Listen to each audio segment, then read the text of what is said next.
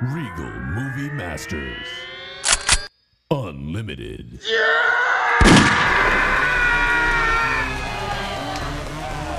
This is the Regal Movie Masters Unlimited podcast where we indiscriminately watch every goddamn movie that comes out at the local theater. The Movie Masters today are myself, I'm Colin. Over here we got Justine. Hi. Brent. Hello. And Dylan. What's up? Today we got 3 flicks. No, I'm sorry. Well, trying to determine the difference between movies and flicks. We have 3 highfalutin films, all very highbrow. Yeah. All very artistic. Equally serious. Yes. They're going to be the Super Mario Bros. Movie, Air, and 1001. Before we get started, I'm going to ask that everyone who has a question or comment, email us at moviemasters760@gmail.com. That's moviemasters, plural, 760@gmail.com for questions, comments, queries, all that sort of thing. Let's get started with some fun. It's a Super Mario Bros. Movie. That's the full title. Isn't it weird to have the title movie in the name of it? Whoa, I just realized that. The Super Mario Bros. Movie, which is the is kind of weird too, because there's going to be No, it's the only one. no, there's it is it's directed by 3 folks. It's directed by Nintendo. Yeah, I know. So one of them, Aaron Horvath, Dylan, directed 28 episodes of Mad TV. Who? What season did it? Didn't get that. Doesn't deep into specify. it. Oh. And they were they've done like a lot of Teen Titans Go kind of that kind of animation stuff. And it was written by one guy, Matthew Fogel, who did the last Minions movie. That was his big claim to fame. Is that the one we saw? Yes, The Rise of Gru. Yeah. So he's That guy's going to be able to make, or his agent is going to be able to make a big case for whatever his next movie is. I mean, geez, yeah. If you think about if you're just looking at numbers, money made, you're doing all right for yourself. Yeah, we got Chris Pratt, Charlie Day, Jack Black, Waka Waka Waka. This is a movie about Super Mario. Gets sucked into a pipe, and he's in a crazy world, and there's creatures everywhere. He's got to figure this stuff out. Bowser is coming. He's a big old lizard man. I'm going to talk about this as if like you've never seen the game before, right? Oh, it's based on a game. Yes. There's a video game called Super Mario Bros. And it's a very popular game. It's been going on since the 80s, and this is an adaptation of it. Yeah, there's a Princess Peach. She's obsessed over, simped over, some might say, by one Bowser, a fire-breathing dragon. This is a bunch of gibberish strung together. This is the greatest example I can think of keys jangling in front of your face for an hour and a half, and I loved it. It's so fun. This is a great example of like how to execute complete fucking nonsense. Meanwhile, there's so many men your age prepared to argue. You know what I mean? Like, that was the funniest thing is just how worked up people got over this video game movie. I mean, I know like we get worked up sometimes about some fucking dumb stuff, but you know, this one was like, I was like, really? You have really strong opinions against this Mario movie. Okay, I'll tell you how. This is why YouTube radicalizes people. We watched one review where this guy, this esteemed gentleman and scholar, was like, okay, so it's not doing well review-wise on Rotten Tomatoes. It's hovering around like 50%. Whoa. Which is crazy to me because it's such like a, fun, easygoing, I mean, granted, I'm in the target demographic, someone who played Mario growing up a lot, but not obsessively enough as an adult to like be like, no, they got this wrong, they got that wrong. Just like, oh yeah, fun game. I remember those times. And then they're also playing music from when those times happened. It's like, oh yeah, I know, aha. I've got a stat for you. Sure. Can you guess what percentage of ticket sales in America went to males between the age of 18 and 34? 18 and 34? See, that I almost feel like that's the wrong demographic. Okay, but I think it would lean a little older or a lot younger. I'll get males too. So they're not bringing dates. I would say, because you're bringing it up, I'm going to say it's a staggering number. And I'm going to guess that staggering number is 65%. Dylan, would you like to wager a guess? 70%. Justine?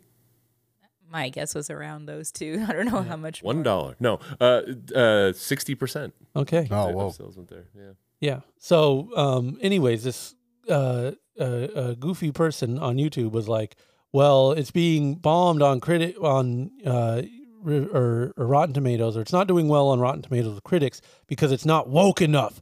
And they're so mad because they would rather like all the woke stuff that Pixar and Disney puts in, and because it's not woke enough, like Pixar and Disney movies have better reviews, but no one watches them and they lose money, and Disney is losing money because they're so fucking. Anyways, we watched one stupid video like this, and the algorithm is just like boom, boom, outrage, outrage, outrage. Like trying to. There is nothing. There is no controversy here. I don't think this is like a movie bereft of any angles to look at or anything like upsetting. I think it's if anything, some of the buzz I've heard is that like Nintendo was very controlling about what they could do and who they could use and all of that, which is understandable. It's so that it ended up kind of more bland than people would have. I guess, but the Mario games have always kind of been just a like weird, cozy time spent in a crazy world, gnarly looking graphics, kind of like the best of what. There's a flagship title, right? So it's always going to have kind of like the best graphics and best mechanics and stuff like that. But the plot is never present. And so making a movie out of it, I think, is a challenge. And obviously that 90s movie kind of shows the difficulty of, looking at some sprites jumping around on mushrooms and being like, I got to make a movie out of this. How do I do it? And I don't have a better answer than what they did here. I mean, is there anything you guys wanted to see in a Mario movie? Nope. That they didn't see here? I needed him to see that. I needed him to get the hat in Galaxy. I think he gets a hat. I needed him to get that. Needed Waluigi. Okay. Oh. You got me there. Mario. You got me there. But then you could just make that into like Mario Party. Yeah, I suspect the more movies are coming. Maybe they were just like, don't tip all our hand in one go. They put a lot of stuff into this. Yeah. Like that Mario, he gets sucked into this Mario world, let's call it, and he's just off and running. There's Donkey Kongs. I didn't know there was going to be Donkey Kongs in it, but we got Donkey Kongs. We got, just a member Berry Mania. It was just like, remember this, remember that. We got the song from the TV show was like their commercial when they're in the human world as plumbers, which of course I appreciate. That's just it. They are making a movie for people like me. But isn't that the beauty of it? Is that there were so many parts during the movie that pull from the games that made different people feel a certain way because they maybe played a game more than they did others. So like, like, oh my God, he got the suit on, like even the fireballs when that happened, everybody's like, yeah. Yeah. I mean, I dip out after Mario 3. Yeah. I beat Super Mario World for SNES, but we're talking, this is ancient history, the SNES and all that. That was the last time I played a Mario game. So I didn't know what the hell has gone on with the franchise since then, and apparently based on this film, nothing. Because I was somehow able to keep up with this thing. I did have to ask Dylan what the blue shell was. He explained that to me. Mm-hmm. He explained that I was able to piece together there's Mario Karts. Yeah. I know there's carts. Yeah. That's about all I know. And I know the little hack thing in Rainbow Road. I know that. I don't know. Is this just, am I just letting this movie off for being such a packaged product, I think you put it well when you said it's dangling keys in front of you, and it's fine. Like it's fine to have a giant movie that makes people happy every now and then. Yeah, and I walked away from this feeling happy and not really talked down to per se. I mean, a little bit. A little talked down to. I don't know why the song selections that they picked, that was when I was like, okay, you're just putting, No Sleep Till Brooklyn and these kind of songs in here. This is a little on the nose, guys. Like, I kind of like that because I feel like when you do a giant, like massively popular title like this and make a movie out of it, you kind of got to go with the most basic bitch choice. Right. You know what I mean? Because you can afford it. That's what I was thinking. Yeah. And, you're playing to the most mass audience you can. So take the most mass appeal songs you can, put them in there. You don't need any deep cuts on this. Dylan, did you like the art style in this film? Yeah. It reminds me of like the newer Mario games, like the 3D stuff. Yeah. Looks kind of like that, but with minionized. Yeah. Barely. It's not like, there's an actual minion other than in the beginning.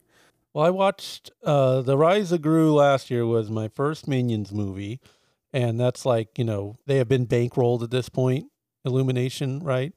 And all I could think of watching that movie was, damn, this looks expensive. Yeah. Because it looks very expensive. And this was the same studio as, of course, Illumination. And watching this movie, I was like, damn, this looks expensive. Like, it all looks very good for, CG and 3D animated movies. Are we CG at this point?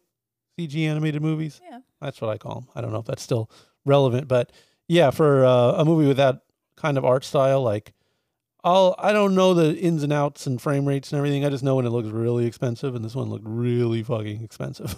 Since Dylan has a really good memory, and this is one of those rare movies that opened technically on a Wednesday, so they could yield the biggest box office that they possibly can on a holiday weekend.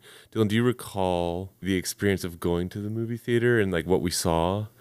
Can you maybe describe some highlights? Like the costumes? Yeah. Could you describe some highlights for us? Well, next to us were a group of guys dressed up like Mario characters. That was pretty cool. And like in the beginning of the movie, and I thought he was gonna like do it the entire time, and I didn't know if I had to like confirm him about it. Dude had his phone like on the highest brightness, and he wasn't like looking straight at it. It was like kind of like turned towards me, so it wouldn't bother his friend or something. And I was like, God damn it! Like, do I have to deal with this fucking bright light while bright, colorful movie is playing in front of me? But that was fine. Then there's a kid in a Sonic onesie. That was cool. That was good. That was a cool kid. Like different, I'm different. Yeah, Yeah, like I'm a Sonic head, or I'm a Sega boy. Yeah. I'm just saddened that I didn't see enough Toad hats. I wanted more Toad hats in the crowd, honestly. It wasn't zero Toad hats. And I'll say this, Dylan, just Yes. for perspective's sake.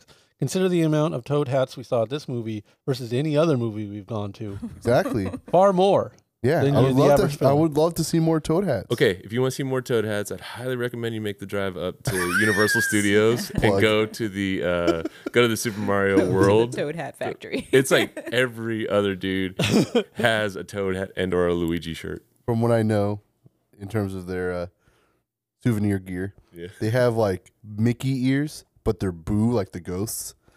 Like 2 ghosts for Mickey ears. Okay. I want that so bad, dude. I don't know. Am I wrong for having Toad really low in my power rankings? Nah. Mario character. I think Toad's a punk ass little bitch. Yeah, but he's in Wario's Woods and he goes. Blah, blah, blah. Hey, you know what, that's true. though? He is the main. You're right. He is the main character in my favorite Mario game, which is Wario's Woods for the NES.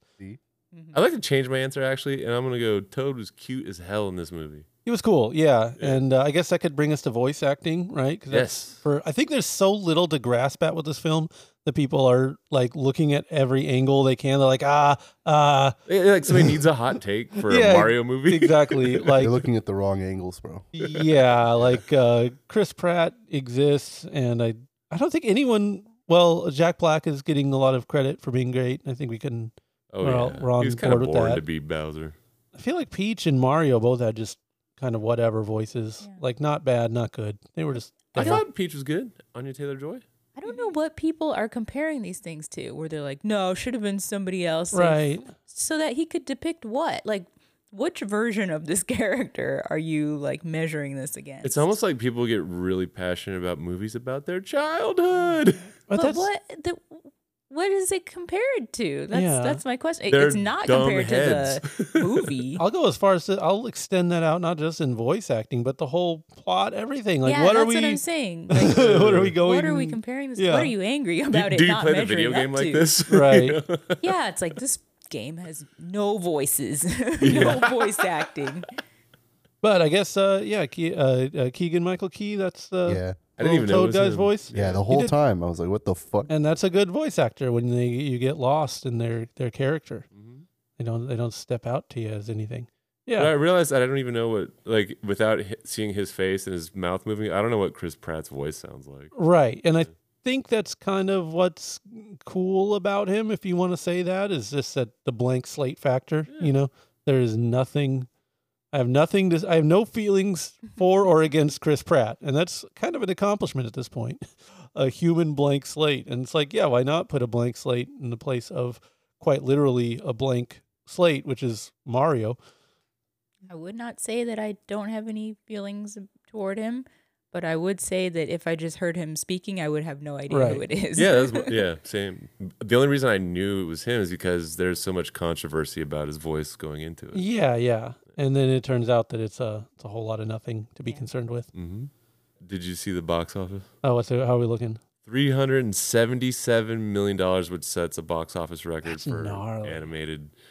It beat, of course, beat out Minions and Transformers for the biggest, opening. What's ever. budget? Ooh, that's a good check. Which Transformers? Transformers: Revenge of the Fallen brought in Shut up. $200 million. Compared to that one, I mean, I guess yes. that could be the. That was Yeah. a hype one. We are stretching the animated. Yeah. I didn't know. That's why I was like, which one are we talking? That's considered animated? I mean, CG everywhere. But we Yeah, knew that but there was some Avatar games. isn't. We knew there was some gamesmanship going on because because we saw it really early, in the week. Yeah. So we're like, I wonder if this is like strategic to get a massive number.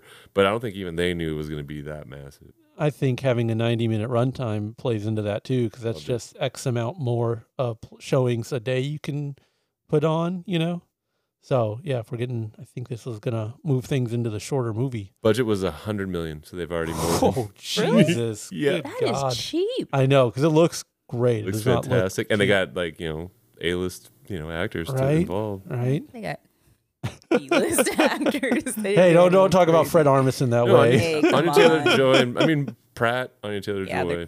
they're kind of whatever.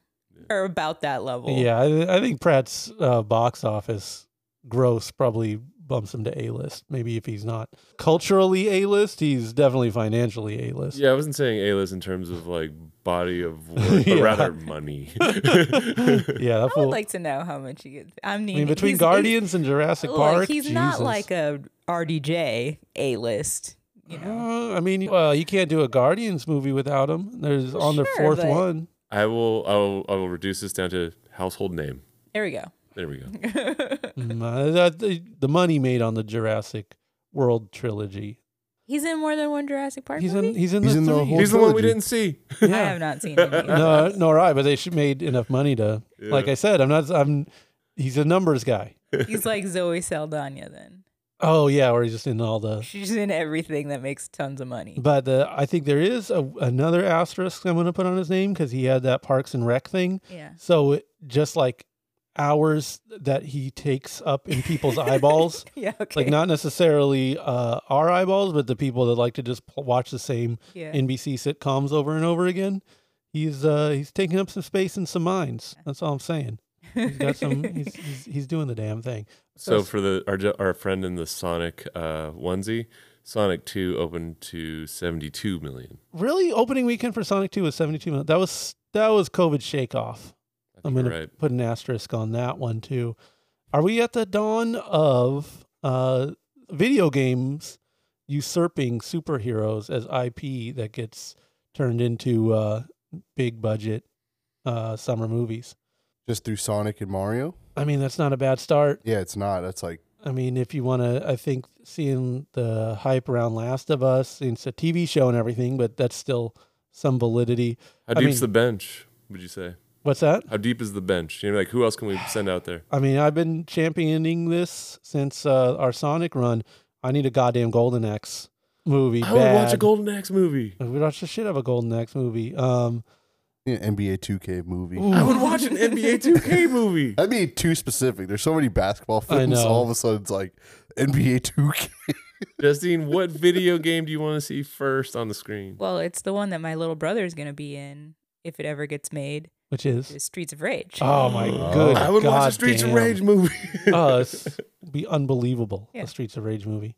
But it's going to happen. I'm Yeah. manifesting this. I don't see how it couldn't. Yeah, it's stupid for I it mean- to have already not have been done. But I mean, if now is the era, pretty good time. There's even a game made recently that's phenomenal. So it's not Yeah. like it's, a dusty old piece of antiquity. Mm-hmm. Did they make a Zelda movie? Yeah. No. Oh man, that's got to happen. Metroid. I mean, Metroid would be there's massive. a lot Call of of Duty, dude. That'd be pretty cool. would be hard. It's called The News. Dude, can you imagine a Resident Evil movie? Oh. You know what game I like? Doom. Ooh. Oh, Shit. Ooh.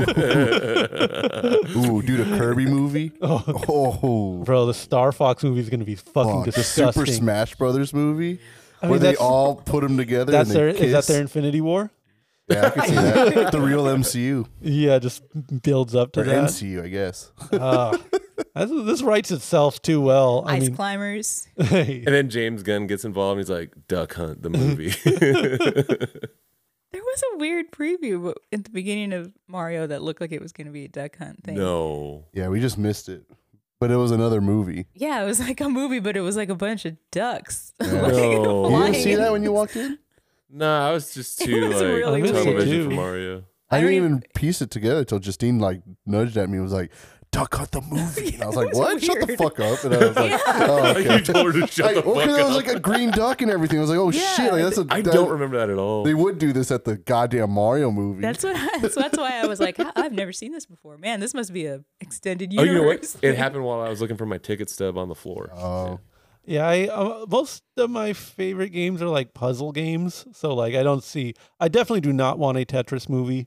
I think they tried to make one. There's or- there's the Tetris biopic and okay. documentaries and movies about like competitive Tetris players and stuff like that. But like a raw dog fictional, like I am the king of the Tetrazoids and all I that stuff. swear there's Where one the in pieces are production. Hold on. talking. Yeah, I'm not here for What that. about Bubble Bobble?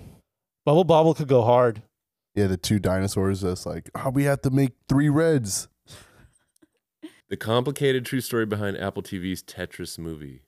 So I Yeah. think, is that the one you're talking about? Yeah, that Yeah. one came out Okay. very recently. A friend of mine who's a little too in the reads with the history of that movie was saying he was just watching it and just like pulling his hair out like, no, wrong, no, didn't happen like that, no, just like losing his mind. He gave it a very scathing review.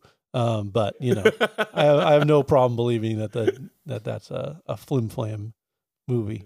What I would be curious about is like how the quote unquote fandom for video games would be different from like comic books. Like when they first started coming out, Right. I don't know if it's just video games have like a wider audience, right? Of Like course. a wider appeal. So I don't know if this Mario movie is kind of bellwether or whatever, Right. where it's like, I don't know, they should like it, but they don't. Yeah. Like how safe do you have to play it for like future adaptations of things, especially with something so simple. I don't know. Well, maybe they need to get into a more complicated thing where they can just follow the script exactly Yeah, like I The mean, Last of Us does. There is like Final Fantasy and Dragon Warrior and those kind of games where it's like, centered on a specific plot with lore and stuff like that built in. So that's a possibility. But I think if you really break down a lot of that stuff, like, can you imagine a fucking Kingdom Hearts movie or something where it's like trying to bring up time travel and why Goofy is involved for some reason? And Why who's Goofy is the a Kingdom not Hearts dog. guy? Soren or Fuck. Zora.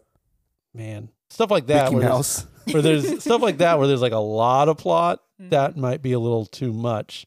You probably want to be in that sweet spot where you can kind of write your own world around it. Yeah. Overall, Super Mario Brothers. Are we gonna warp to level 9, or are we just gonna turn the game off and walk away? I'll say I'll take the warp. I'll go into the warp zone. This is a very fun movie and not much else, but I don't think it needs to be much else. And in a world where a lot of IP just gets adapted and is not always great, this is a good example of how to do like just a pure high octane sugar rush of an adaptation of an IP that really, I think if people are being honest with themselves or can't really be mad at. Maybe not overly thrilled or like make it part of regular rewatches, but like a good time, particularly a good time at the theater. I don't think there's much that beats this. So yeah, I'm taking that warp zone. Yes, I don't know what you're talking about. I have not played that many Mario games with the warp that I'm gonna guess that it's good. Yeah, for sure. um, yeah, as a person who didn't really play a ton of Mario or anything, I think that people who are taking it too seriously are like forgetting that this is also supposed to not just appeal to 50-year-old men, Yes. but to like 8-year-old kids, who are presently playing Mario Right. games, and that's who it really is for. That's the new, generation of that. So I think to have a movie that appeals to both, and it's 95 minutes or whatever, and it looks great, of course, it's a good job. They did a great job of being able to appeal to everybody, I would assume. And I got to piggyback on your point there because I think this appeals to kids and adults. That's like the flag that Pixar has been waving for 2 decades now. And it's like, not really. You kind of made a movie that's a little boring for a kid's movie and a little dumb for a grown-up movie. Yeah. Like, I think I've always taken umbrage with the people who are moved to tears during Pixar movies or something. But this was like, depending on how familiar you are, Right. you were still able to get something out of it. Yes. Like there's people who are going to notice things in the background that I don't get, course. but there's things that I'm going to get that I'm like, oh yeah, that's cool. That's fun. And then I guess if you the more you know, Right. the more in depth you will notice that they've gone. So that's what I mean by like kids that are going to be like, Donkey Kong, Right. or that's gonna be fine. And then if you're one of those people that notices like the arcade cabinets Yeah. in the Oh, I see. There was a picture for the original 8-bit Kung Fu in the background. How Exactly. interesting that sprite makes his appearance in the.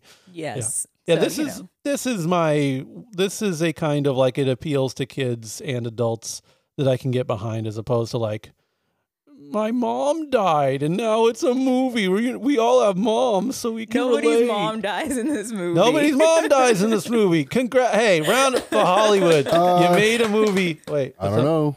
Peach's parents weren't there, and they That's true. made a big. She in just my got name. sucked up. That's weird too. They introduced some weird lore because we don't know if it's like she's like maybe I'm not a human. Like what the fuck? Takes off her crown. There's like a fucking Ew. Yeah, cat ears. yeah.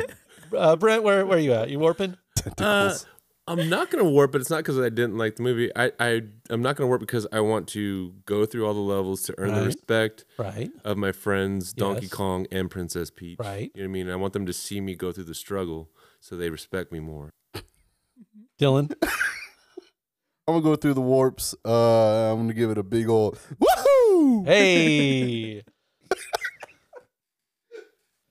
Air is a movie directed by Ben Affleck, and this is a movie about the signing of Michael Jordan onto Nike and the very beginning and gestation period of the Air Jordan shoe that Nike has released. And I don't know of a better way to explain it other than that. Sounds very dull. Maybe it is, but I was over the moon at this historical biopic. What do you call it when it's not like a biopic? It's like a event pick. Based on true event pick. Okay, yeah, it's not bio. It's kind of bio, but not really. They don't get into the little details of all the people's lives or anything. It's just like, here's this event. Nike is in the mid '80s. Their basketball division is floundering. They need to sign someone who's like lightning in a bottle. Their scout sees Michael Jordan, and Michael Jordan doesn't want to sign with them. He's into Adidas. He's into Converse. And this guy, he's like, no, we need him. And so like he has to convince the company to put all the money onto MJ, and all the resources go on there. And he's got to fight with MJ's agent, and he does subterfuge to talk to his mom, played by Viola Davis. It's, you know what this genre is? It's men yelling at each other. I was gonna say, this is another movie where a lot of people talk themselves out of even going to see the movie before they knew a goddamn thing about like what was actually going to be on the screen. It's like, I'm not going to see a movie about a fucking shoe. Like, how entertaining could that be? Like, come on, man. Yeah, I don't know how the film's doing or anything like that. I haven't heard anything bad about it, but most of my stuff comes from like sneaker people. And $20 million opening, pretty good. Okay. Yep. What's the budget on this one? I don't know. Man, I like Ben Affleck. I really do. He's one of those like dark horse guys where you're like, oh yeah, he was in this and he was in that and he was in this other thing. And as a director, he directed The Town. Yeah, Really awesome movie. Argo and Gone Baby Gone. Man's got me and him are on the same wavelength, man. See him, you see me. See me, you see him. We look exactly the same. We make the same amount of money. We're just in the same league. I really like what he does in general. And this movie's like the Criterion classic Armageddon. bingo. Yeah, space cowboy dating Liv Tyler. And Crazy how like you're holding a bunch of Dunkin' Donuts coffee and wearing a Bridge 9 Records shirt right now. hey, what the fuck are you talking about, pal? You listen. No, He did The Town, right? Yeah, amazing movie. It's a good movie. He's with Matt Damon again. Yes, back together, the dynamic duo. Who Matt Damon stars in this movie Yes, too. and that's just the thing. He's Matt Damon in this movie has to convince everyone to give him money, so he's yelling at people. You don't understand what this guy's got, and then they're like, "You're always irresponsible." And then Because his job title is just basketball guru. Because Yeah. Phil Knight is such like he's kind of a spiritual, kind of like a weirdo Right. CEO, but that's his old buddy, and he believes in him. Yeah. But now that Nike had gone public at that point, he was so worried about the board and Right. that sort of thing. Yeah. And so, of course, the chemistry between Affleck and Damon and Phil Knight and the scout guy, it's like perfect because they're like, old buddies, been through a lot. And that plays out on the screen really well.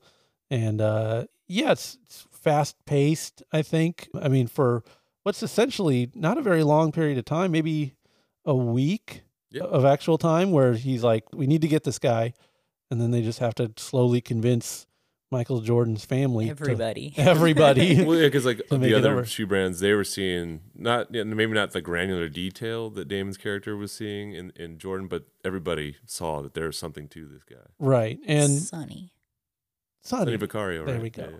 And there's a really funny moment, on the big signing where he's like, everyone at this table is going to be forgotten except for you, Michael Jordan. You're going to go down as a legend. And like, I was so stoked to see Peter Moore on there because Peter Moore designed the shoe.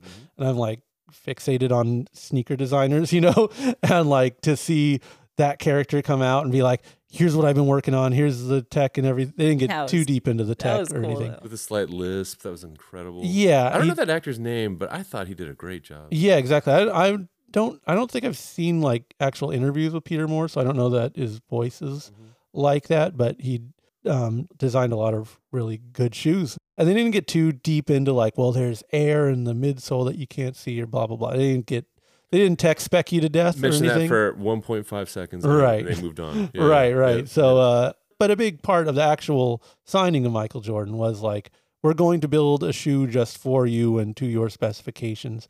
Because like, I think he played in, what was the Converse he played in?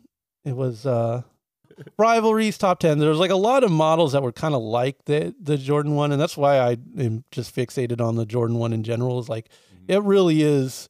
If you look at even other shoes that Nike had done before, like the Terminator and the Ship is one of them, there was just enough tweaks and changes to where it's like, that is just the apex of that style of basketball shoe. And it's hard to talk in terms of design of like, well, how do you get the best of one specific kind of thing? Because a little bit, later. That's why he has form or function. There we go. And for me, it was just so exciting that they spent enough time on like the design of the shoe itself. In real life, it was something kind of made for Jordan. That's what gave him the edge to sign with them, because everyone else is just like, and they show this in the movie too, they're like, yeah, just wear one of our shoes. Nike's like, no, we're going to make you a shoe. And so it's like, that's a pretty appealing proposition. As a person that's so passionate about the Jordan 1 and sneakers in general, what did you think about the presentation of the shoe at the pitch? I think they tried to run it kind of like in Pulp Fiction, where they show the I thought the same thing thought. that was like, Yeah. you don't ever see it. And they play that trick a little bit with Michael Jordan, because you don't see Michael Jordan in the movie. He doesn't have like dialogue. You'll see like the back of his head and stuff, and they'll go through really funny ways of not showing Michael Honestly, Jordan. I think they might have done that so the movie wouldn't tank, because nobody could portray. It's such a smart choice, Yeah. because you can't do it Yeah, it's you can't. impossible. You only hear him say one word. Right. On the phone, right? Yeah. And so it's economic too. And you end up giving more of the role to Viola Davis's mom, who like, does a great job acting like a protective mother who's into her son's best interests and who's business savvy and smart enough to make sure he's not getting screwed over by this deal or that. And so it's a really interesting choice to be like, it's a movie essentially about Michael Jordan without Michael Jordan in it. And this is the only way you could tell the story. I don't know. I thought that was a smart move. The shoe itself, they really have like glory shots of the sneaker and everything. And I don't know if it has the same effect for a lot of people watching it, or even if it doesn't on the shoe level, I think the Viola Davis angle, which is effectively changing the game in terms of black talent versus corporate America and how to structure a deal. Yes. When you have a generational talent like that, because like there's that really not pivotal, but there's a heavy scene where Matt Damon wants Michael Jordan so bad, but he's at a level where he can't approve numbers. Right. And so he's talking to Jordan's mom, and he's just like, I that's not how it's done. He wants Jordan so bad, and he doesn't realize that you can ask to shift the paradigm for him, and he's freaking out because he thinks he's going to lose the deal because he's not able to concede to Jordan's mom's request for the structure of the deal. Yeah, she wanted Phil could approve that. Yeah. She wanted a percentage of the shoe sold to go to Michael Jordan, and that hadn't been done before. They on just top of the record-breaking contract Right. and the Mercedes. Yeah. Yeah. So it was an endorsement deal and money on the shoe that has his name on it. Phil Knight approving that deal, it goes to his foresight, and it's just great from a movie perspective because you're watching this and you're like, this is really important. Everyone needs to go along with this, but people are like, giving them pushback and dragging their feet, and so you, the viewer, is like, I know, even though it happened, like they had everything worked when they out. said $250,000, I was like, oh my god, for 5 years, what the fuck are you doing? Offers mortgage your house, do everything. Yeah, so there's like you have some information that the people in the movie don't have, but they have a device that addresses that. They the convenience store clerk, you know what I mean? Right, just like, right. yeah, too short, man. You don't draft a guard that high, you know what I mean? Yeah. And then like after the first year, they're like, yeah, man, everybody knew. right. As a non-sneaker or basketball or sports person, Right. I still thought it was a good watch. Like, it's cool because you get to see everything that came together to make this like very iconic thing. Right. The Jordan shoe, Jordan as a person, Right. and the establishment of Nike as something bigger than just like a running shoe company, all happening like because of the same deal is kind of crazy. Yeah. And so you kind of get to see how close the world was to not getting those things. Right. And yeah, there's like a lot of different aspects of it. I really like them showing the design of the shoe. I really like them saying like the marketing part of it. Yes. Right. Just like the brilliant tactic of you can only make a white shoe with like accent colors. And they're like, no, just make a colorful shoe. It's like, but he'll get fined. We'll pay the fine. Yeah. He'll still wear the shoe. It'll be a big deal. It's like, that is brilliant. That's a great idea. Turn that into an advertising campaign. Yeah. Of And course. so all of this was like just taking chances, doing weird things, spending money to make money. Yeah. A lot of really cool things that came together. So it's neat, even if you're not surprised by what happens, because you know what's going to happen. And even if they don't show Jordan, he's more like the goal. Yeah. He's not a person that you need to worry about in this. You know who Michael Jordan is. But he's like part of the goal of these other people. And I don't know anything about those other people either, but they all seem pretty cool. Right. Kind of weird because the dialogue in some parts seems very like ad-libbed and casual. And Yeah. it seemed like Matt Damon was really laughing at some of the things Well, yeah, that were being and said. I think it's because like when there's passion involved in like trying to get somebody to sign with you, you're gonna say some like unintentionally funny shit. Like, his name's not Adi, it's Adolf. Adolf, and that got me so good because it's so like, I've got to win this, and I'm gonna say everything I can possibly say and think of in order to like make my case to get this kid. Did you guys have any thoughts on the music in this? I have a weird theory. Go ahead. there's a lot of syncs. There's almost a constant Yeah. running of music playing. I was thinking of like the through line of all the songs, you know, because it's varies wildly. And I think it's all music that was either cutting edge for the time and has aged very well, like a Cyndi Lauper or a Dire Straits, Violent Femmes, kind of stuff that was at its time super fresh, but hasn't gotten dated. Or it was artists from the 70s that were able to like adapt into the 80s very well, like ZZ Top and Shaka Khan were in there. Artists who may have been stuck in one space who ZZ Top to me, I'm weirdly fascinated with that Eliminator album, because it's like ZZ Top is not the band that should have shifted into the 70s so well, you know, like 80s. not into the 80s, like they're these shit kicking bar band if you're listening to Tres Hombres, and then by the time Eliminator hits, they're like slick and MTV ready. Doesn't make any sense on paper. But I was about to say they were MTV ready. Exactly. Yeah. So yeah. And so it just somehow worked out. Like same, if you will, for Nike with like their, if you think of like Cortez era Nike, like absolutely, Blue Ribbon Sports selling Onitsuka Tigers out of the back of the trunk, like Waffle Racers, Daybreaks, like that Nike transitioning into the 80s. Like I was kind of drawing parallels musically and like with the company. Way, yeah. I don't know how intentional that was. I think they were probably just playing songs that were like, make them know it's the 80s, yeah. but they were like cutting edge in their time, or like new, like, and the same with they're phenomenons in their time. Same with the Jordan 1, it was like new and it was fresh in the way that like a Violent Femmes was, but years later it still kind of has that like freshness to it. There's nothing like played out or stale or anything. And I think the musical cues were keeping those ideas in mind. There's like parallels you could draw to the company, the sneaker, and the music. This is my thing. I don't know if there's how. I like that you went that deep with it. Those were my thoughts. I didn't remember any of the music except the My Adidas. Right. And then that Violent Femmes part. The Cyndi Lauper part was pretty, memorable for me anyway. Yeah. You know what? It just reminded me that there was like that song that I Need a Hero, right. Mario, which we also just saw in the Shazam movie. Yes. And I heard is also in the Tetris movie. And if you told me it was in the Jordan movie, I would have believed you. Yes. Yeah. Someone's making money. Yeah. Surprised you didn't catch that there was 2 Violent Femmes songs. Yeah, there's Yeah. one in there. I got it. That was weird, man. I was mean, like, that's a crazy call. They're gonna use Blister in the those Sun, yeah, that's fine. But then the other one, I was like, what the fuck? It's a deeper cut. I know, same album too. I was like, oh. Yeah, that record is never gonna die. Nope. Fucked Because up, right? of Sabrina the Teenage Witch. That's true. Sabrina the Teenage Witch. There was an episode where, it's like one of her favorite. It's like her favorite band.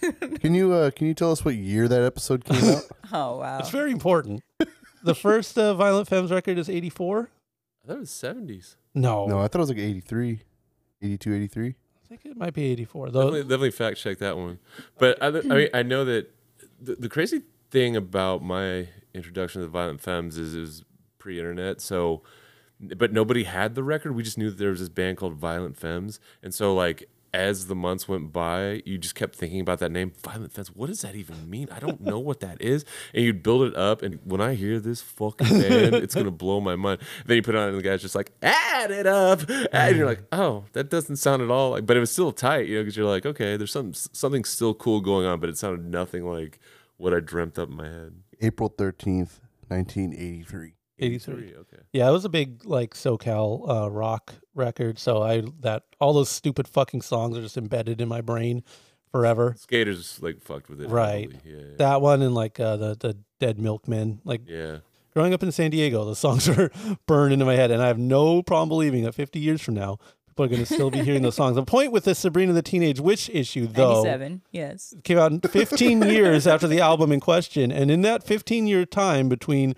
the album with Gone Daddy Gone and Blister in the Sun and all that, Violent Femmes did not have one hit song between that time. They put out albums, but all their albums that aren't that first record completely fucking What's suck. wild is like it every generation has their Violent Femmes phase. I remember when I was in high school, we saw them play in a stadium in DC. So nuts. You know, because that was like their first like really big pop. Right. You know, but it just keeps happening. And they put out records and everything, but no one, it's just that first record that anyone cares about. So it's insane that Sabrina, the Teenage Witch, Melissa Joan Hart, that is obsessed with this band that put out one significant record 15 years. And she like thinks the guy prior. is like really dreamy and stuff. A textbook schlub. Yeah. Respect. Yeah, no shade or anything, but yeah, a hilarious pick for. I may be misremembering this, but I feel like one of like BMG or Columbia House, they had a Violent Femmes greatest hit CD, and it was basically just the first record. Exactly. Yeah. 100%. Air. Is this a slam dunk or is this a foul? we sign in this rookie, or are we gonna let Converse take him? Are we getting John Stockton? Or Sam Bowie? Yeah, I say sign this rookie. Sign on. Now I enjoyed this film thoroughly. This is much like the Mario movie. Mario movie was like, I'm in the demographic that it's made for, and I understand that, and I feel a little bit talked down to, but not enough to ruin my enjoyment of it. This is a movie with me very much so in mind, and I don't feel talked down to. I feel like I feel pleased. And again, not just because of the sneakers and stuff, but because very much so. I cannot stress enough. I love men yelling at each other. The movie, the genre. I like Glengarry Glen Ross is the alpha and omega of this genre, I think. But like, man, just anything in that constellation, I'm gonna love. And this is a men yelling at people movie, and I loved it. God damn it!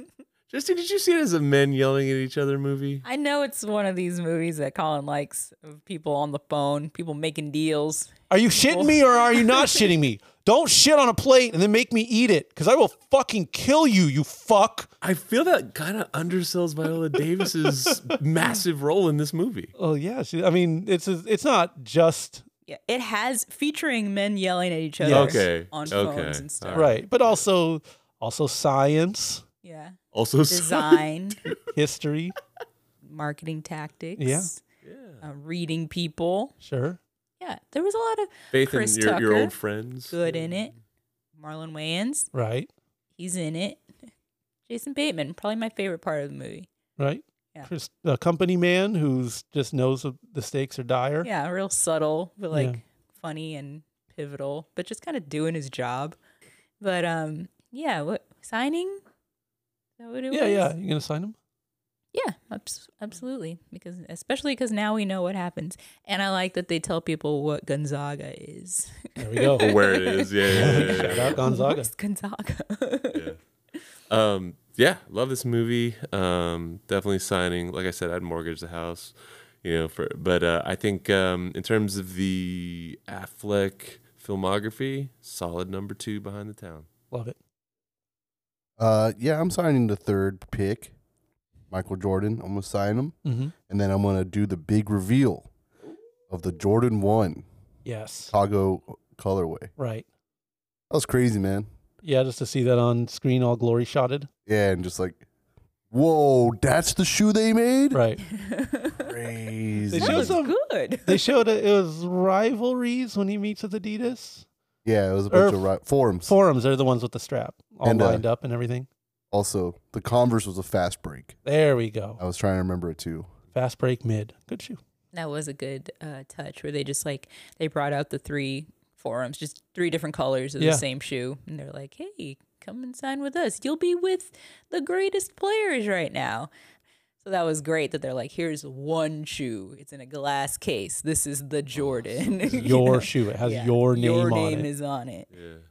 Good job, guys. Right. Signing Michael Jordan. And make it an entertaining film. Yeah. Man, this movie did make me want to move to Oregon. Yeah. All the green and why can't I just jog outside when it's nice and lush, ignoring the fact that it's usually like freezing or raining or really unpleasant. Yeah. That Beaverton, Oregon lifestyle. I thought that was so funny. The agent, he's like, "What the fuck are you guys in Oregon?" It's Oh. like, they like it here. I don't know. Yeah. Peter Falk is the agent, and I'm like, I love that agents are so up their own ass. They sign off on that portrayal of himself. Right. They're just like, yeah, I'm a fucking asshole that eats alone. I have a question, Go on. and this is for you specifically, Ooh. Colin. Thank you. Thank you for looking out for me like that. What was your honest reaction when one of the heroes was just bare feet on the counter on the table of his office? What was your honest reaction? How many pictures did you snap? Well, I first of all, I put it in the brain to log on to WikiFeet later Yes. and really scope out what was going on with those souls. Yes. Okay, listen, all you foot fetishists out there, and we don't kink shame on here, so don't take this as a slight. You want to see the soles of Ben Affleck's feet? I have a movie for you. It's called Air. Glory shots. Crazy. I have a theory. On top and bottom. I feel like people who have foot fetishes and people who are completely oblivious to foot fetishes will put a lot of feet in their movies. Yeah. I don't think someone by accident. Yeah.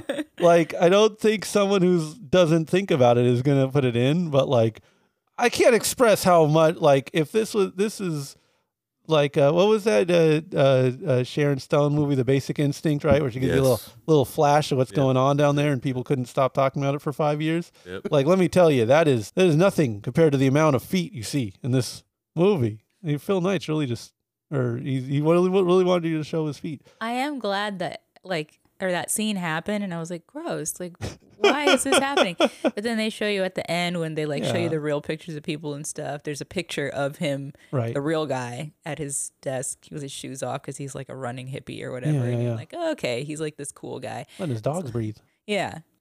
I do like that, two of the most powerful forces in Jordan's life are both named Phil. He's got Phil There we go. Jackson, the coach, as well, who's also very non-traditional in terms of how you're supposed to do your job. So wait a second, Dylan. What did you feel about those Back to the deep feet, ass, though. dirty ass souls Were they flopping dirty? around? No. I No. noticed It's they were like not dirty. They were pristinely super clean. I think if Ben Affleck really is a foot guy, I think He wouldn't show his own feet. Yeah, he'd be too self conscious, right? Yeah, he would make like the office ladies show their feet. Like, Yeah. oh, he's not even taking a break, and then they just put their bare feet on their counter. That's the way he would be all foot. Or fetishy. maybe Affleck's got a Patreon, and the highest tier is for $500, I will put my feet in a major motion picture just for you. I think this movie confirms to me that Ben Affleck is not a foot guy. Yeah, because he just put his own foot. Yeah, he wouldn't do it. He'd be too self He conscious. didn't even put Michael Jordan's foot. That'd be No. weird. That'd be very You don't weird. see his face, but Just you see his feet. feet. Lots Big of ol' Jordan feet. Like one foot. Didn't he have like a size 12 on one foot and a size 13 on the other? Jordan? That's what I heard. Like, that's how you can tell the game worn shoes. Oh, that they're mismatched. Yeah. Kinda. And if you're Jordan, you can do that. If you're an average consumer, it's gonna be really hard. One foot is bigger than the other. Such a simple but beautiful line. It was like, it's not the shoe, it's the person putting the... Oh, a shoe is only a shoe until it's, Somebody steps in. There you go. there you go. Yeah. 1001 is the directorial debut of one A.V. Rockwell. She directed this film starring Teyana Taylor. How would you describe this film? It follows the life. It's chopped up into three segments, like the early 90s in New York City, and then like 2001 in New York City, and then it cuts again to 2004 in New York City. So a single mother Right. is struggling to raise her kid in New York City, while she shouldn't have this child because she technically kidnapped him from like child services, so that he could be under her care. Right. First, you see her. She's in a shelter, and the kid's in a group home, and she's like kind of trying to be with this kid and take care of it. And you, the viewer, are just like, oh well, she must have had her kid taken away from her for some reason, and then turns out that she just took him. She saw someone who was like struggling like her, and she was just like, I don't want this kid to grow up in a home. And like, I don't know, in a sense, it's like kindred spirits. She's raising the kid, and the kid doesn't find out till later. Yeah, that's that's really something that happens like at the end. That's like a Right. reveal. But they are like in the same neighborhood, and she's Yeah. like, "Why are you not talking to me?" They have an established relationship, and then she's like, "Do you want to like come home with me instead of being at this home?" And he's like, "Yeah, but you can't tell anybody like your real name and stuff." And so they set up this life together. The boy is really maladjusted, like Right. doesn't talk and stuff, and she doesn't have like a steady job, and they're like couch surfing, and she's making moves, really tough lady, you know, Right. to the point that people don't like her because of it. Yeah. Harlem. So it's like Yeah. hard, tough Harlem lady. Yeah. She's just working nights, and the kid is staying alone, you know, just being a weirdo and trying to navigate being a weirdo and Right. not being able to tell anyone who you are and stuff. And yeah, it's very dramatic. You see the boy growing up, and it's also a really smart kid, but he has no means. And there's like a love interest who's maybe his dad, maybe not his dad. It's not a fun movie to watch. Yeah. You're just seeing people struggle and live. But I will say that there's a line that the Tiana Taylor says at one point when she's talking to said love interest. She's like, damaged people don't know how to love each other. Mm-hmm. And I feel like that's kind of the movie summed up in one line. Yeah. And it's like, if that line sounds unappealing to you, then this movie is going to be a real drag. If that sounds like a very interesting concept to explore, I think you're going to probably like this movie a lot. I like this movie a lot. I think it also did something that I may have never seen in a movie before and that I appreciate greatly, which is that first chunk of the movie where it shows her couch surfing, trying to get settled in and everything. I think there's a very hacky version of this movie where it's like they're settled into an apartment and she has a job and the kid's in school and she's like, there we go, we made it. And then credits. And this movie's like, no, show me like 10 years ahead of time. Yeah. Where the kid is a maladjusted teen. He's all fucked up because he's grown up in this, urban jungle, essentially, like exposed to the elements, and to say nothing of his very early life where he's raised in group homes and stuff. Like, yeah, it's not awesome when just because you have like an apartment, and that's, not to give too much away here, but the 1001, that the apartment number is 10-1, 10-01, and it's missing the dash, hence 1001. Or the number of the apartment. It's the year of numbers, 65 million years ago. Right. Colin. the apartment number 10,001 or 1001. So they flash ahead with him in high school and it's like, oh yeah, he's a fucking mess of a person. And, he's adapting and he's like really smart, but he's just, can't communicate well and all that. And then flash forward 5 years from there and like show him as a senior in high school and on the verge of going into college, but now he's doesn't know his social security number and has like so it's like they have made it. She has raised this child, struggled to do it, to give him opportunities that she never had or that they never had, her and her boyfriend Lucky. And then it's like, okay, he's a high school senior. He turns out he's really gifted. He gets into like a tech high school, like a specialty high school, and then they're like, you need to apply to all these major colleges and stuff. And he's like, I don't know. Finally, okay, I'll do it.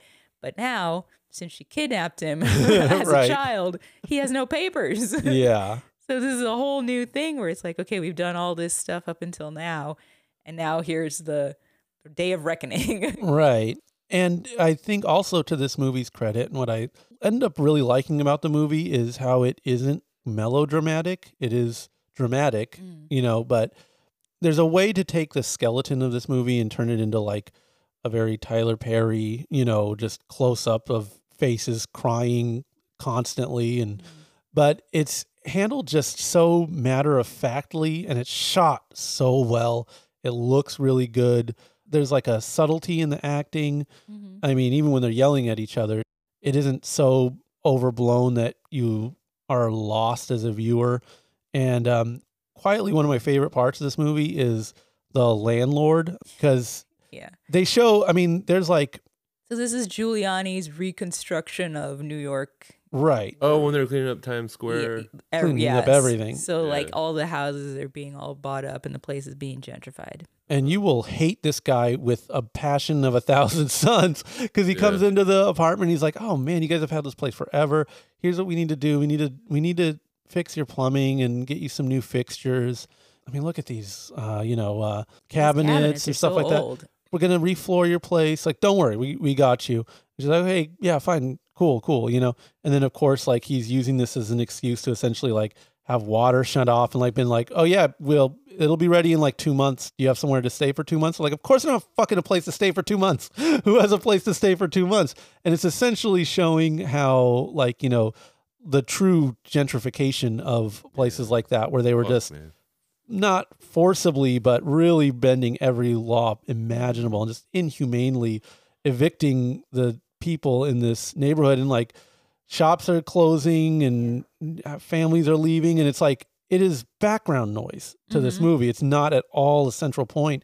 And the landlord who is like, you have such animosity towards as a viewer, he's not like a mustache twirling, like, Doesn't have to be. haha. It's Doesn't just, have to be. it's the insidiousness of how Yeah. like straight-faced they are. Like, well, yeah, we'll just do this and that. And it's like, oh, well, that's unfortunate that your water isn't working. Well, I mean, you could always leave and find a new place to be. Like, pulling that kind of bullshit where it's like, it's so much more effective when it's a kind of a background figure and to like not a central plot point necessarily. And like you get this cool, you know, cinema quality where as their life is falling apart, their apartment's falling apart, and the movie's named after the apartment. So it's like it's more the story of the apartment than the people. There's like that layer that you can play with there. Stuff like that's involved in it, I think really elevates the film beyond like just a melodrama or a quote unquote sad hood movie. You know, I think there's a lot more substance to it than what this could be, which is just a drag to be a drag. Very artfully done. This director is amazing. A.V. Rockwell. This is her first movie. She won the Sundance Grant Award. So like Sundance has got her back for whatever that means.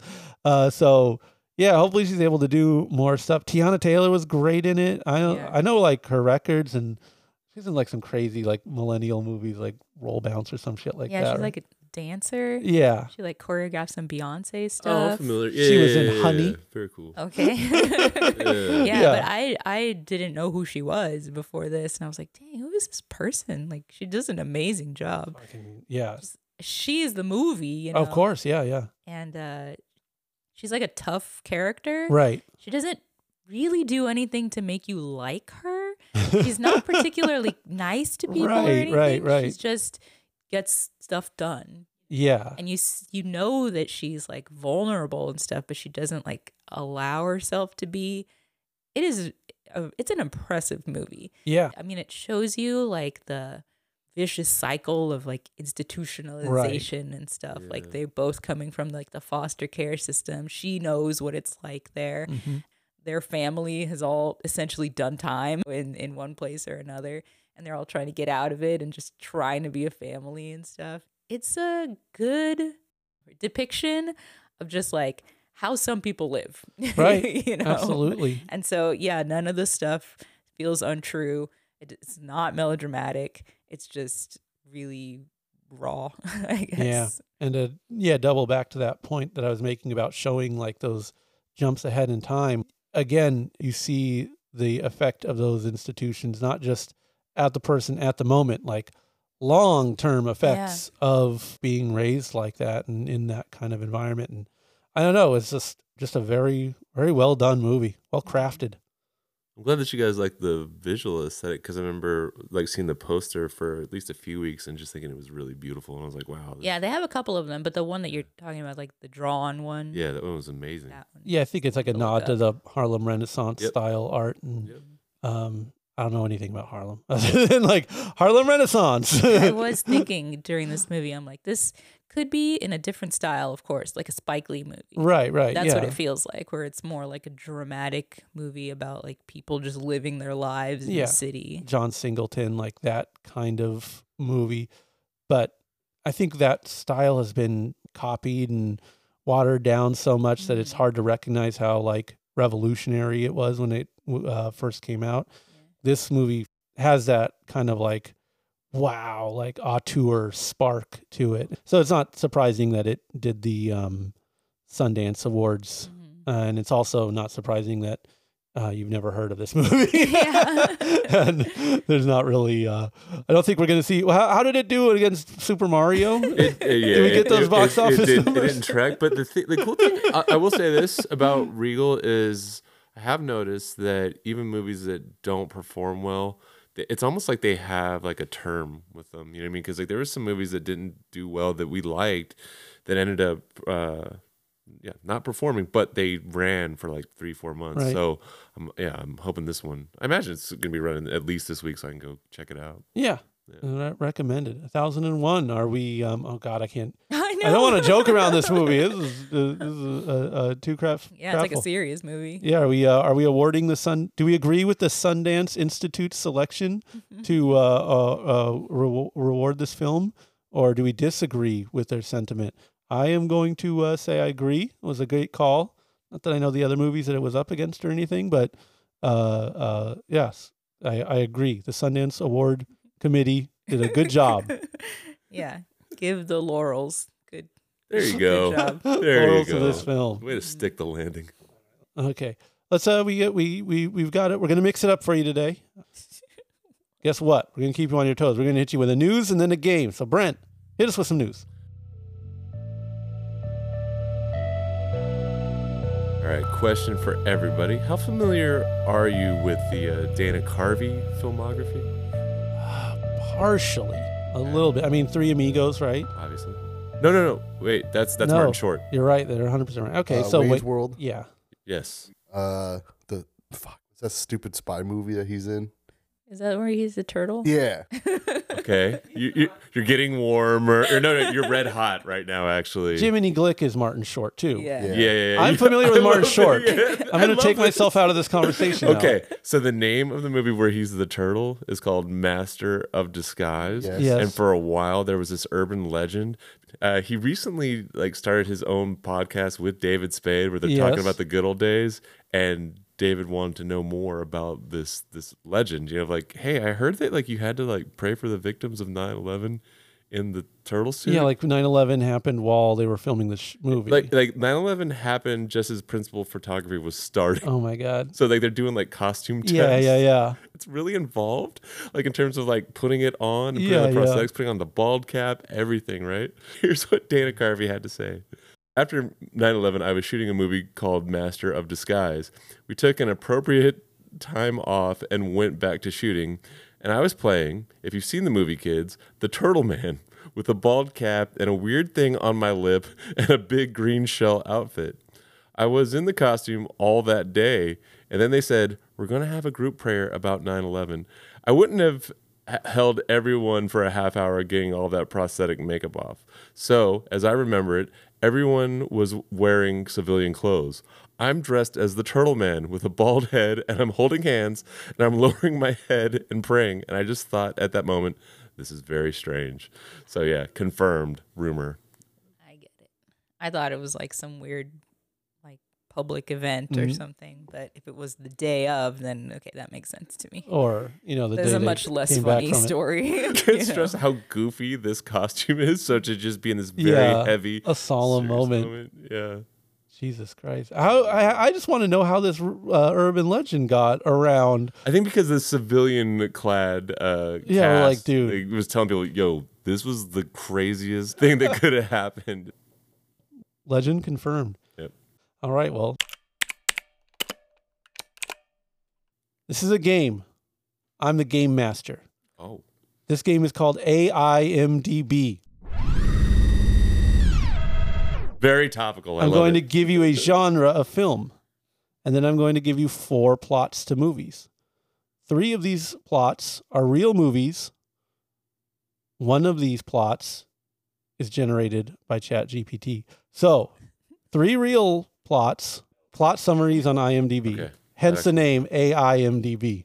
1 phony baloney, and you have to guess which is which. Okay. And we're going to go by genre. And all these movies are going to be from the 80s and 90s because that's when there was real movies. Okay. No fake movies. All right. So again, 3 of these are a real. 1 of these is a fake. 80s horror. A, your first choice.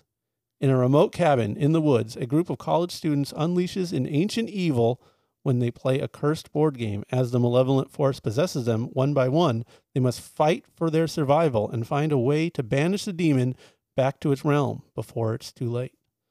Your second plot, also known as B. 3 geeky college girls who can't get a date organize a seance and become sex-starved vamps. Is it C?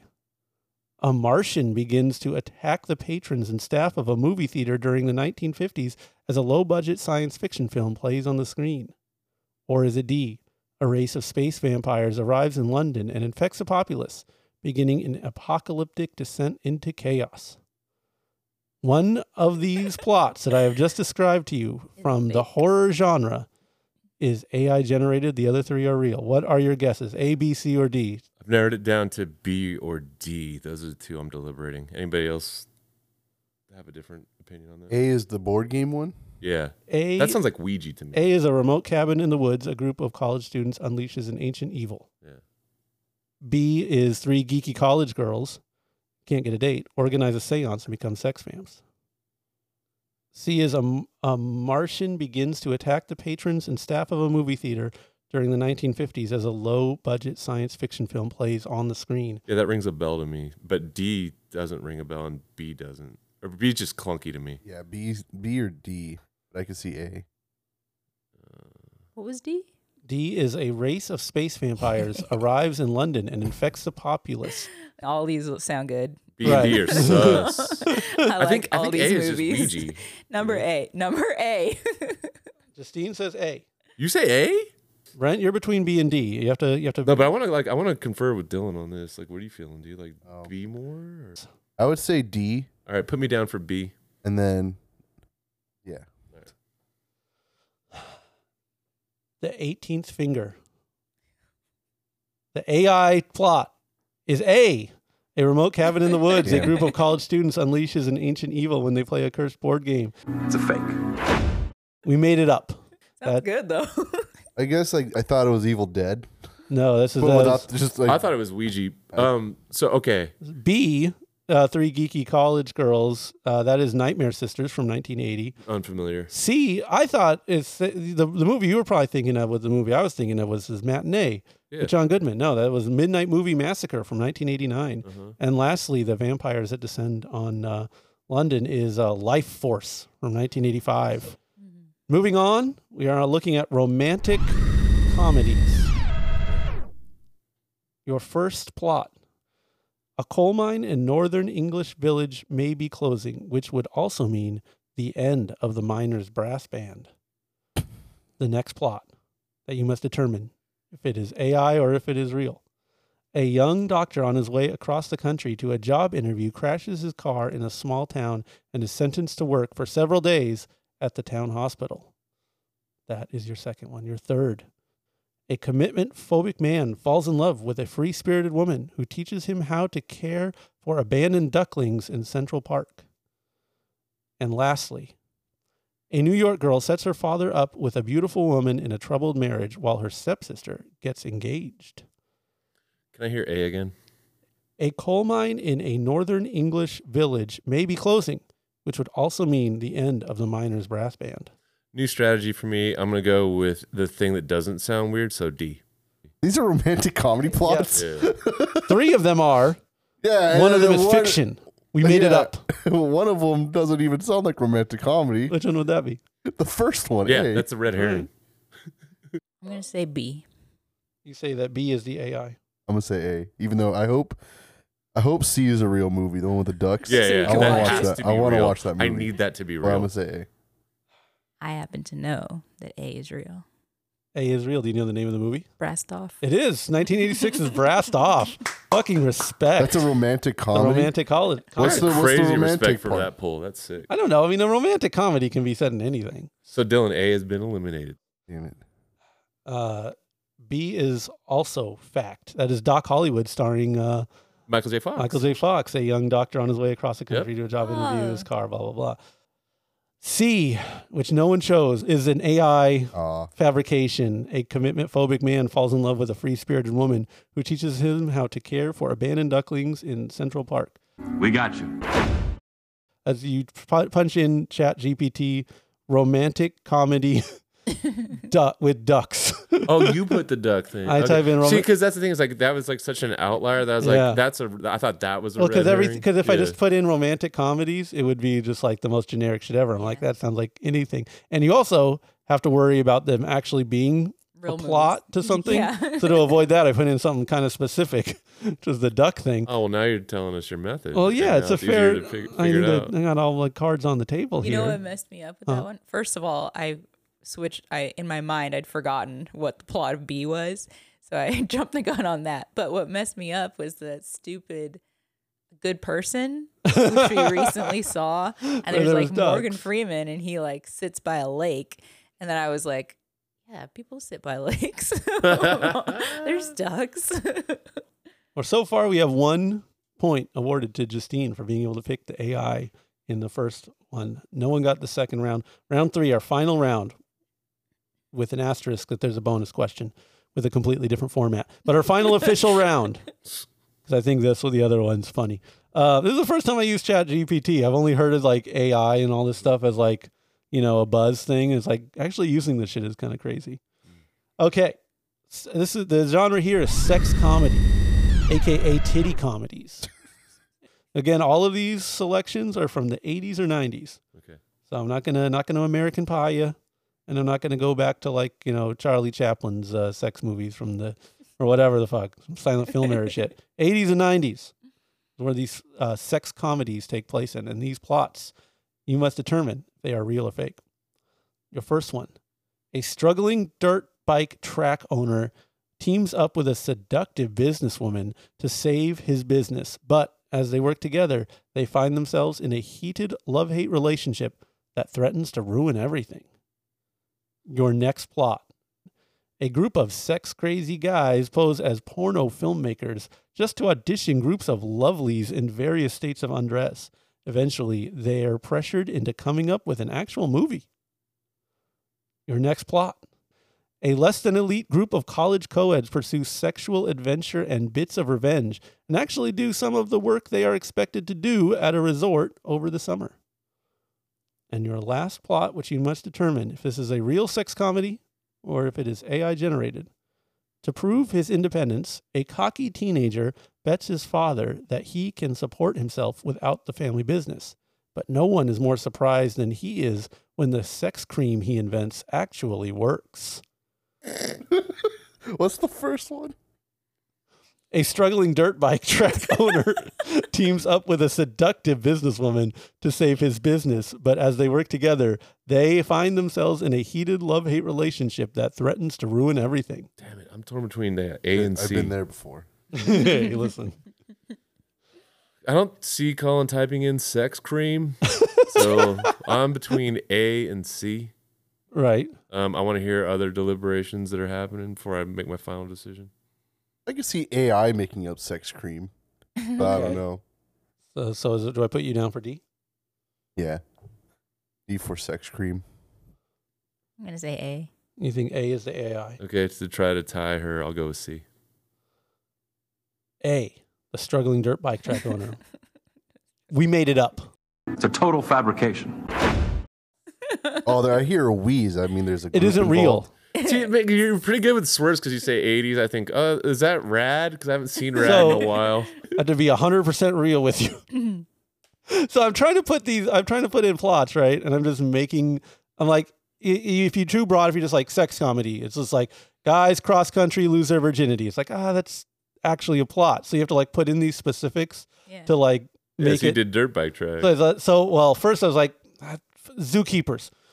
I swear to God. I said a teen sex comedy about zookeepers. Just trying to think of like ad libs, right? The Chat GPT, first of all, replaces teen to tune because you can't say teen sex. Teen sex and zoo are the most horrid shit that you could possibly type in. Yeah. So it's like it auto-corrected teen to toon. So it's like an animated feature about a group of horny zookeepers who plot to have sex with all of the animals. Fuck. But I was like, oh, what the fuck? Okay, take out the teen sex. Let's say 80s sex comedy, dirt bike, dirt track. And what's the fucking sex cream movie? The sex cream movie. Is it Okay, just a porno I forgot. that I you need to just make made it up? tell you the real movies. So B, the sex crazed guys who pose as porno filmmakers. That is Screen Test from 1985. Yep. C, less than a group of college co-eds that pursue sexual adventure and are actually do their job over the summer. That is Summer Job from 1989. And to prove his independence, a cocky teenager bets his father that he can support him. This was the wildest fucking swerve to me because you have to find movies that aren't like super obvious, but that plots sound funny. But no one is more surprised than he is when the sex cream he invents actually works. That is Body Waves from 1992. Hell yeah, it is. I don't, what is this father's business? Why is sex cream? How does it work? Body Waves? Body Waves from The art 1992. for that is really cool. And you could cool. just look up IMDb and you can see these films. Now I have a fun twist on this game. We're just going to watch Body Waves, Yes. dead silence. So what you're going to hear on the microphone is just going to be the sounds of sex waves coming from. Hey, hold on. So would IMDb's description of Star Wars be a war amongst the stars? It's an intergalactic battle between rebels. I There don't you know. go. I don't know. Okay, so to mix it up, you have to guess the real title of this plot. So this is a plot of a real film. Okay. No AI shenanigans. Yeah, okay. One of these selections is the real title of the movie. Yeah. The other three are fake. Yeah. Our writers made it up. All right. So Shout out to the writing staff. I'm going to give you the plot, and then I'm going to give you 4 options. Your job is to guess the real title of the real movie that actually exists. A mutated creature is wreaking havoc in a small town in Idaho. A police chief and a government scientist team up to save their rural town from its menace. Is the title of this film Toxic Terror, Mutagen, The Being, or Creature from Within? Mutagen. One for Mutagen. D, the creature within. What is the name of the film, Justine? The Being. The movie is 1981's The Being. I've got to say, somehow, the AI is not going to get past Justine. All of us are fucked. When these robots come down, Oh, I embrace our AI overlords. we're going to get shattered. Yeah. We got Sarah Connor over here Yeah. holding it down for the resistance. That's all I have for A.I.MDB. You guys like this one? I do. Okay. But I'm going to overthink every single one. Which I kind of love. Yeah. That's how they get you. Yeah. So well, I guess we'll leave it to the people to email us, moviemasters760@gmail.com. Let us know what you think of this game. I'm Jonathan Frakes. I'm Jonathan Frakes.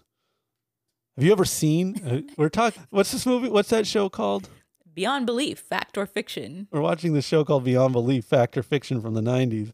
Jonathan Frakes, Riker from Next Gen. he comes on. He's like the host, and he comes out with such this aggressive swagger. Every time. Can you trust your eyes?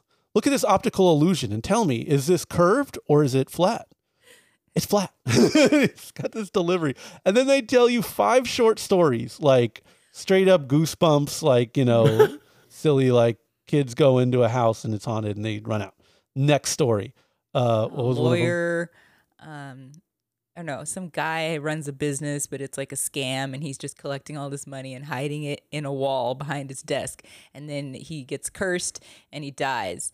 But it turns out there was radiation leaking from a medical place next door, and the hole he put in the wall was a hole in the lead panel. So he had been getting radiation poisoning, and that's why he died. So you, the viewer, have to determine if it's false Yeah.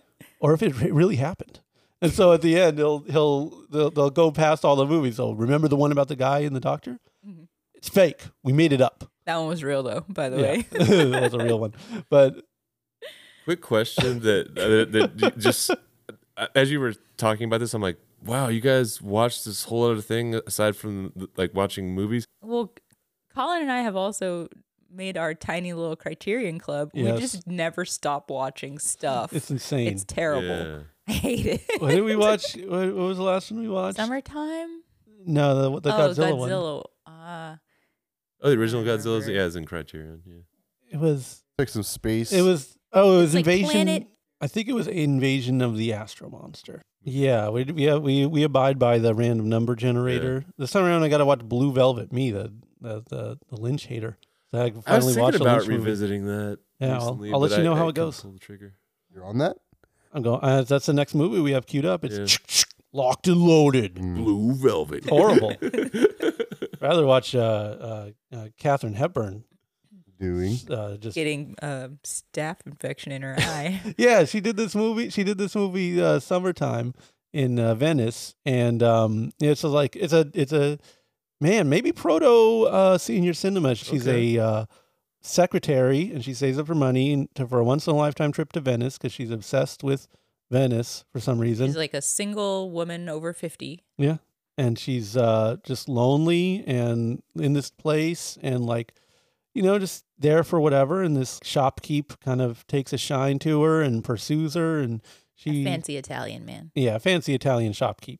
And so it's like just a cool romance film set in Italy in the 50s. But at some point, it's a hilarious scene because she's like kind of backing up to like take pictures to get this picture right? Because she's a tourist, she's taking a lot of pictures. And this little like street rat kid, he's like bothering her the whole time. Lady, you want to do this? Lady, you want to do that? And he's like in her ear.